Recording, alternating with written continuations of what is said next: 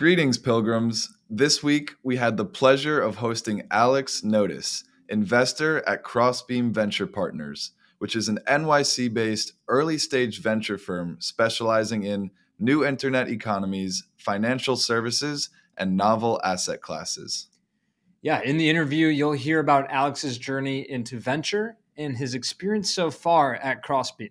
He'll then dive into his framework for networking, which is key in venture capital, but also surprisingly applies to professional life in general.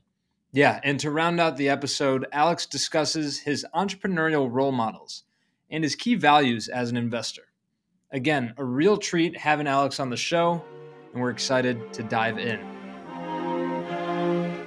You see here, kid, you gotta just go for it. Don't think about what comes after or what came before. You just gotta bend your knees, take a deep breath, and jump. This is Venture Pill with your hosts, Brandon And Sam. We're here to prescribe you your weekly dose of startups and venture capital to keep you informed in the evolving world of venture. All right, this week we welcome Alex Notis, investor at Crossbeam Venture Partners, a rising star in the venture scene, and my best friend from home. Alex, welcome to the show. It's great to have you. How's it going? It's great. Thanks for having me, guys. Brandon, as often as you tell me I'm your best friend, it still feels great to hear it.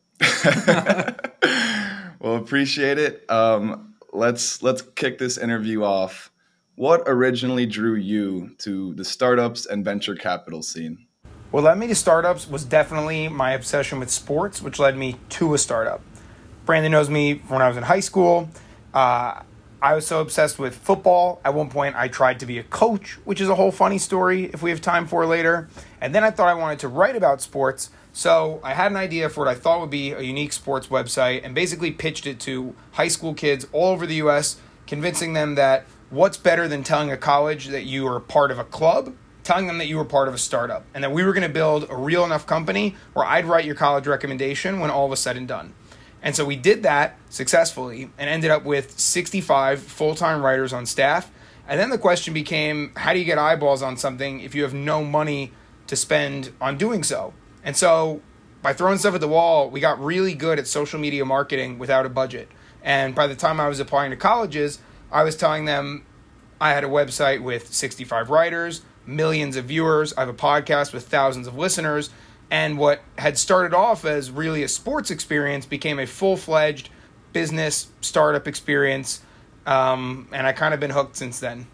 I've got to say, knowing you, I truly appreciate the brevity of that story. But it's an awesome story. And I'm a proud previous member, employee of My Weekly Sports NBA column. Got to do a few podcasts with you there. So I'm glad we could come full circle.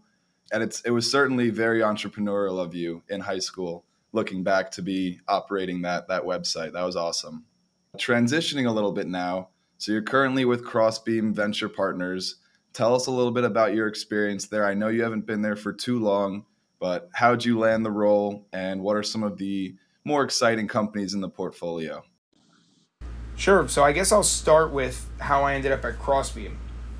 After high school and the whole website experience, I went to Emory undergrad, and in the classroom there became as obsessed with the strategy of investing as I had ever been, the X's and O's of football. And Brandon probably remembers at one point I was running around to hedge fund managers with a thesis on shorting Netflix. I ended up working for Jana Partners the summer after my sophomore year. Fast forward to my senior year, and one of those investors was actually looking at an SPV somewhat up my alley being raised by the guys at Co-Venture/Crossbeam. And I had the opportunity to do his diligence on that deal. I actually sat across the table from Ali there.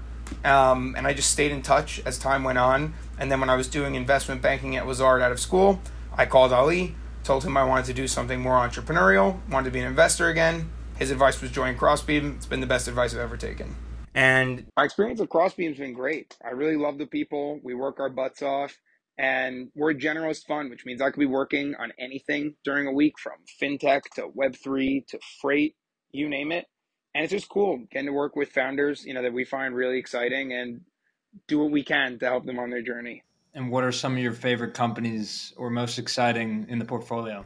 So I think one company that I would say is a typical quote unquote crossbeam investment would be Spotter. And for those of you who don't know, what Spotter does is they basically model out what a given YouTuber can expect to make on the videos they've already released for the next couple years, and they provide that YouTuber with liquidity in the form of, upfront financing.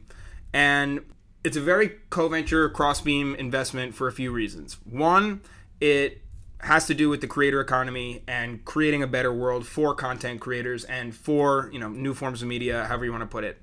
The other reason would be that it's kind of helping create this new middle class that we get really excited about and we feel kind of lives within a lot of these new internet platform economies. Whether it's a TikToker, whether it's a YouTube content creator, or even like an Amazon third-party seller, this is where we get excited. And then lastly, they're underwriting a new asset class, which very much lends itself towards who we are at Crossbeam, given that, part of our DNA comes from Ali having started co-venture and then Crossbeam, and co-venture is obviously, lenders of somewhat novel asset classes, if you will, underwritten by tech companies. And so, yeah, that's us. And it's been a really great experience. Spotter has gotten to work with some amazing creators like Mr. Beast, Dude Perfect. And yeah, so Spotter is an exciting company in our portfolio. One I look forward to working with more and seeing what the future has in store. And also kind of, I guess, exemplary of the way that we think over at Crossbeam. Yeah, it's awesome. I've heard you talk about Spotter in the past, and I appreciate you highlighting it for the podcast. Certainly an awesome startup. What are your thoughts on the broader market? Is there anything that you can give us there as we're heading into what is an unknown territory for us young investors and entrepreneurs who haven't really been through a downturn like it's seemingly turning into? Any thoughts there? Definitely. So for market commentary, I would just say that we were definitely due for market correction there. It was very evident in valuations that we were seeing rounds close at, which, to say the very least, often did not match the cash flow profiles of the businesses, even with what we felt would be optimistic assumptions. So we were due for correction. And as for advice for investors, I'd say just don't try to buy the dip. The way I put it, the best thing we can be as investors is acutely aware and honest about what we don't know. And what we don't know in this case is where the bottom is. With that said, Crossbeam will continue investing because a lot of great companies have been built during downturns. And as long as founders are building great companies, we're going to continue investing. Yeah, that's a great answer. And I know from one of our previous conversations, you have an interest in crypto and Web3, and obviously with that coinciding with the downturn, how are you and you guys specifically looking at that space in the coming months? I'm excited by Web3 as much today as I was 6 months ago, if not more. When we talk about the valuations that were not matching cash flow profiles in the broader markets, I think that was perhaps especially true in crypto, where a lot of the publicly traded token prices were fueled by speculation, frankly. That was due for correction. I think you're seeing that start to happen at the very least now. But same as traditional markets, founders are going to keep building great projects in crypto with great utility. And I'm going to keep looking for them. If I had to comment on the future of the space, I'd say that the extent to which I think finance will ultimately be decentralized will be a factor of consumers will, enterprises will, and regulators. Let's talk a little bit about Alex Notis here. I know how you are. I know the grind. The wheels are always spinning.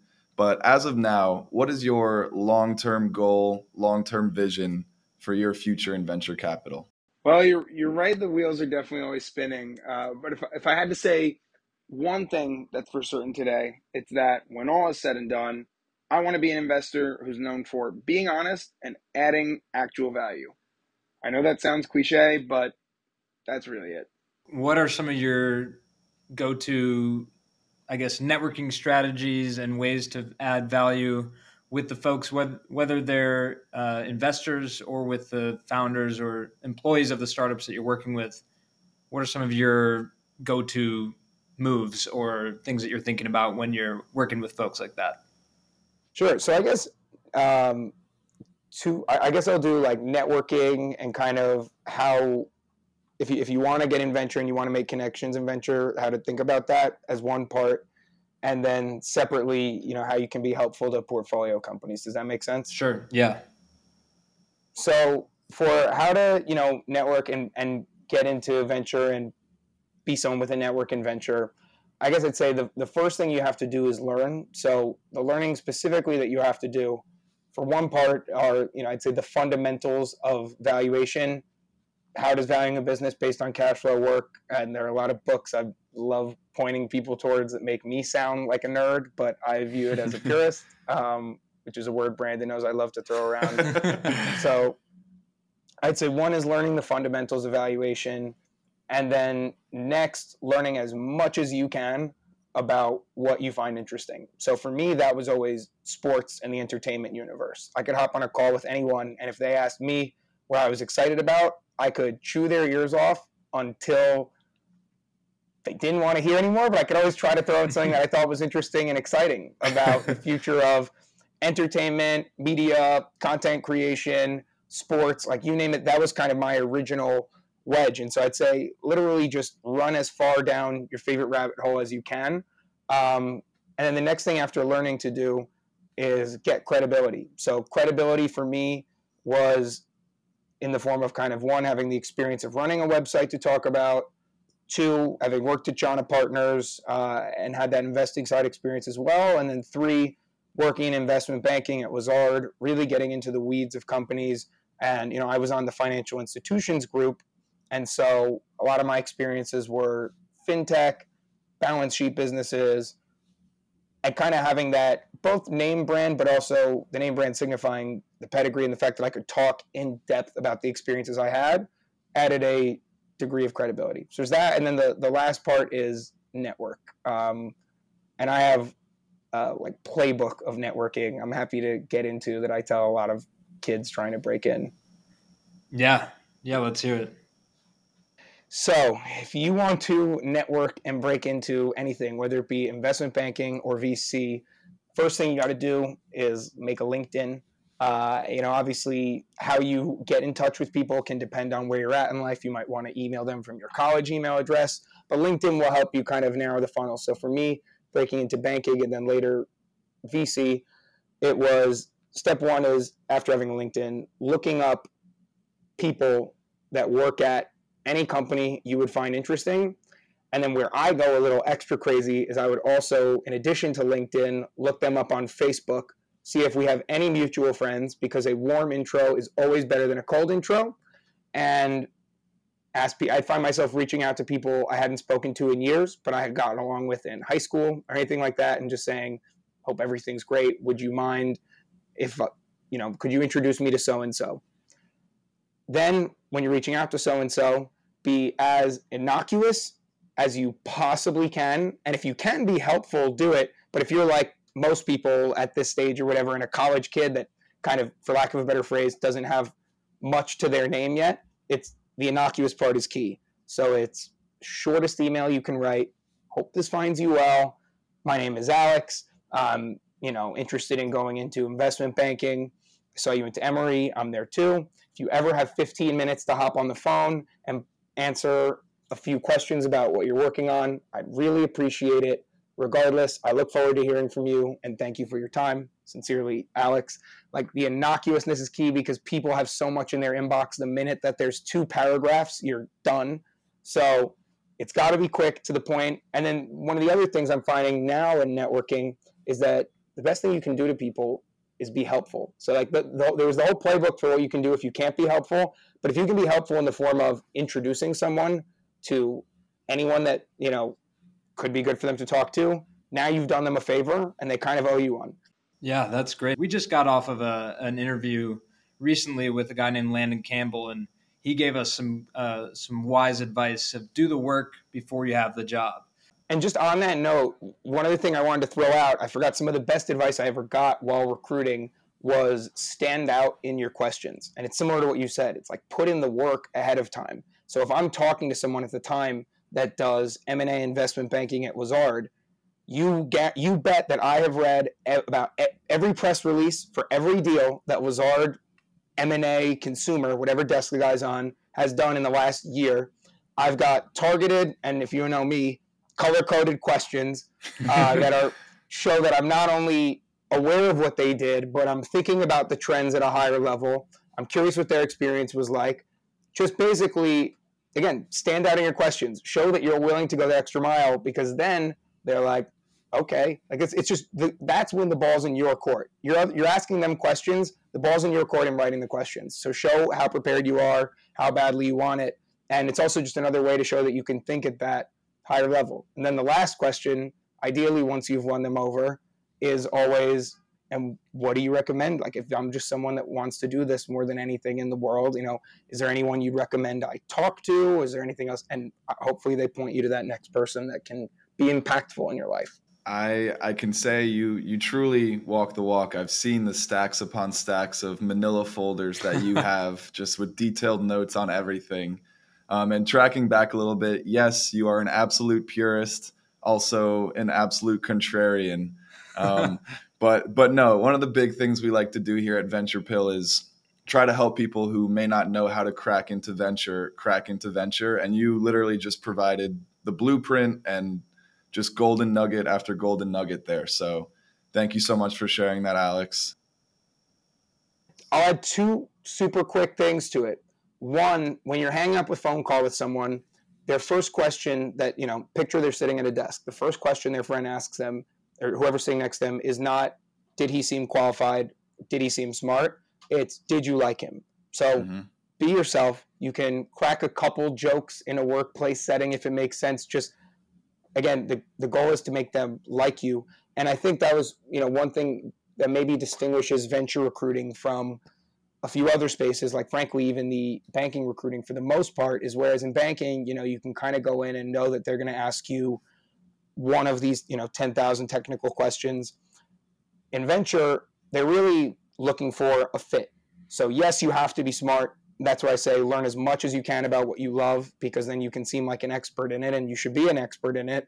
And also be yourself, make them like you. But the fit piece is really the most important piece. Yeah. The test that I heard was, would you be okay if you got stuck next to this guy on a flight?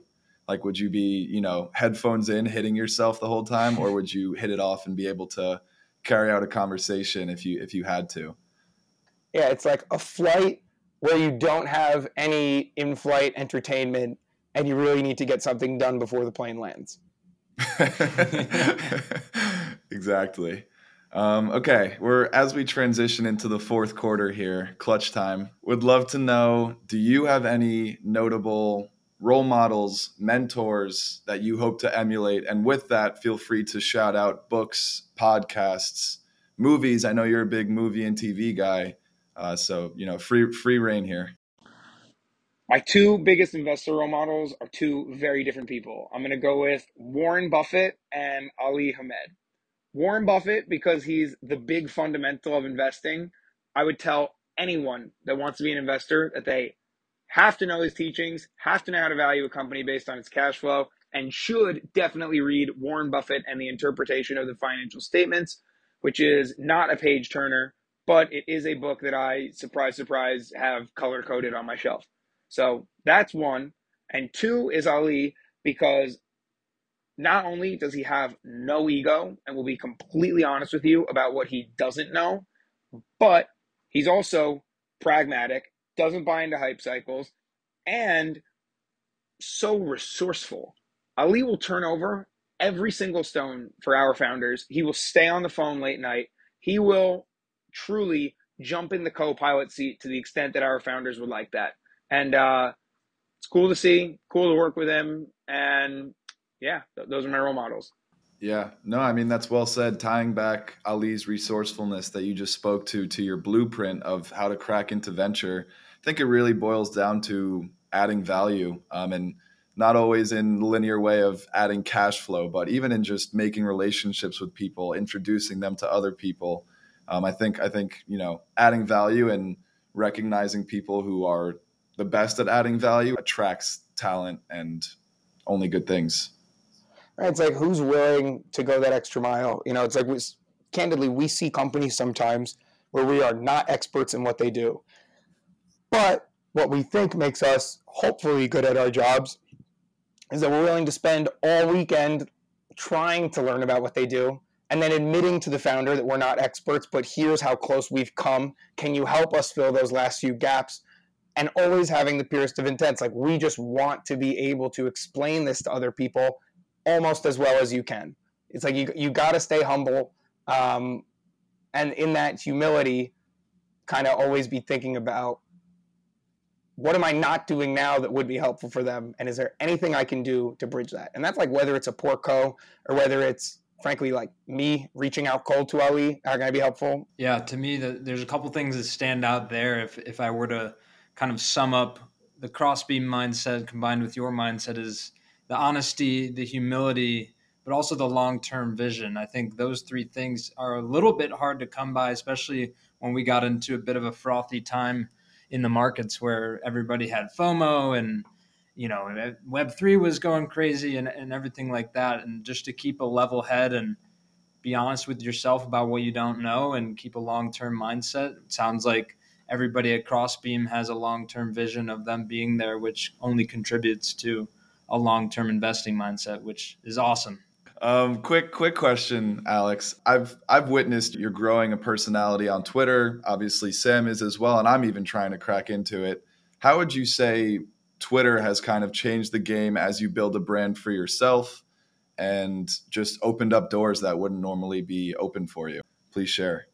Yeah, I mean, honestly, Twitter has not really helped me as much on this job. As much as I'd love to say that my 100 followers have mobilized and helped me source deals, it's not really there yet. But with that said, a lot of VCs definitely use Twitter excellently. And the way I've heard it from someone is that it basically allows you to do a one-to-many communication strategies versus a one-to-one. So if you want to get in touch with someone or let them know, what you're thinking about the market, or even ask them what they're thinking, you could either email every person in your inbox or blast it out on Twitter.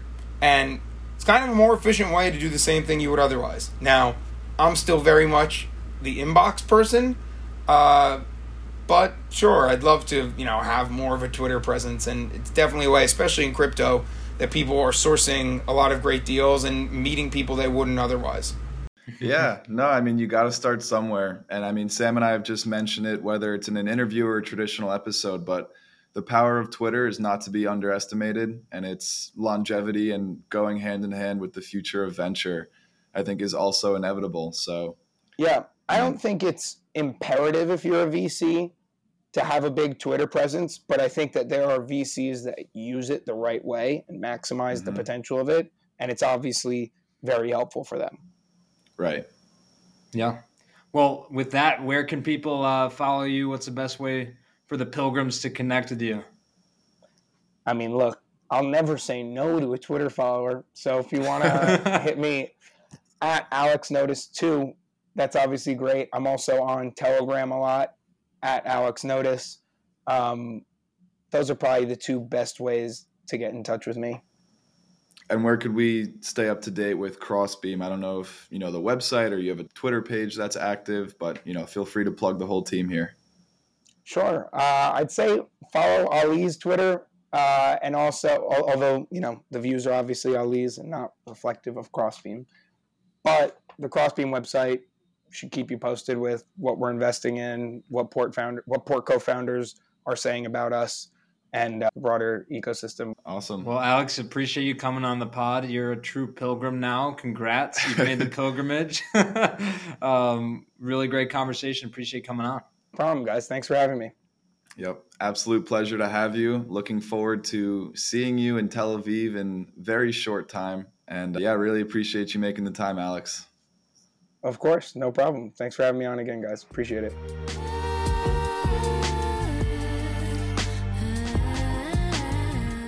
Thanks for listening. I'm Sam. I'm Brandon. And this is Venture Pill.